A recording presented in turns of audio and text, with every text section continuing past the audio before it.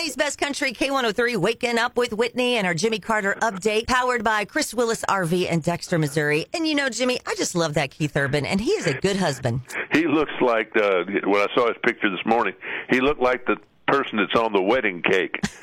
You know, like the wedding boy. He was dressed up in full formal last night. Oh, yeah. On the red carpet and everything for the Met Gala in New York, and Nicole was there, and she always looks good, and she's always dressed, you know, to whatever the top designer is, without being crazy, like Doja Cat and Cardi B and all those folks. I mean, they were dressed very classy, very elegant last night at the Met Gala. Gordon Lightfoot has died. He was a big-time singer. Really, I mean, he never stopped working, but most of his hits were in the 70s. If You Could Read My Mind, Wreck of the Edmund Fitzgerald, Carefree Highway, Sundown, all those, Gordon Lightfoot was 84.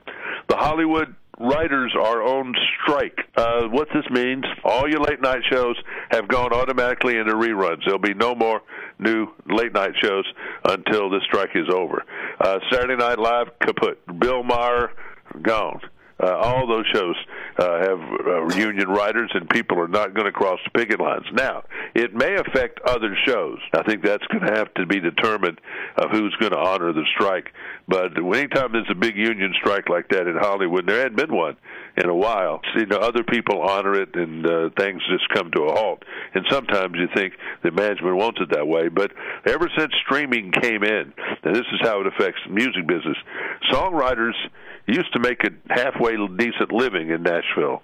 They can't now. Only a few of them make money where they can live.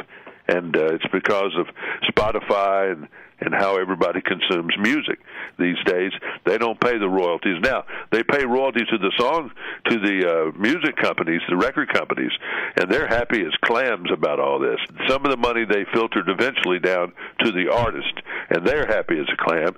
So you got those two people happy. The songwriters are just left out in the bridge. So that's just a controversy. Taylor Swift, alert. She's going to be in Nashville this weekend, and the Country Music Hall of Fame is getting in on it. They've already opened up the Taylor Swift pop-up exhibit, showing her wardrobe over the last 10 or 12, 20 years, however long she's been out there, so that's cool. Dierks Bentley's song Gold is his 22nd number one. Boy, that's up there with the big boys now when you start getting that many number ones. Toby Keith, we got to find out something about him. I don't know the latest.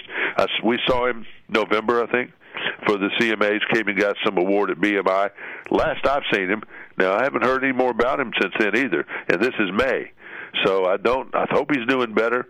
The Toby Keith Friends of Golf Classic will be June 2nd and 3rd. Hopefully he'll be there, and we'll find out more about the guy. But sometimes no news is good news on that front. And Kane Brown, he says he and the wife and the two little children are going to go at their new Florida home and just chill out. They're going to have fun at the beach and make memories, he said. He's going to take a break from the music business starting in June for a little while. Good for him, as he should. Yeah, I mean, but you know, you just hate to get off the hamster wheel. Oh, yeah. There's no guarantee it's going to be there when you get back. Mm-hmm. But he can take a month and no one will know the difference. 2 months maybe, but then he'll have to get back to work. He'll have to get back in there. Yes, he will. All right. Hey, Jimmy. Well, you have a great day. We'll check in with you in the morning. See you then. Bye-bye. Bye-bye. And that is your Jimmy Carter update this morning, powered by Chris Willis RV in Dexter, Missouri, with Waking Up with Whitney on K103.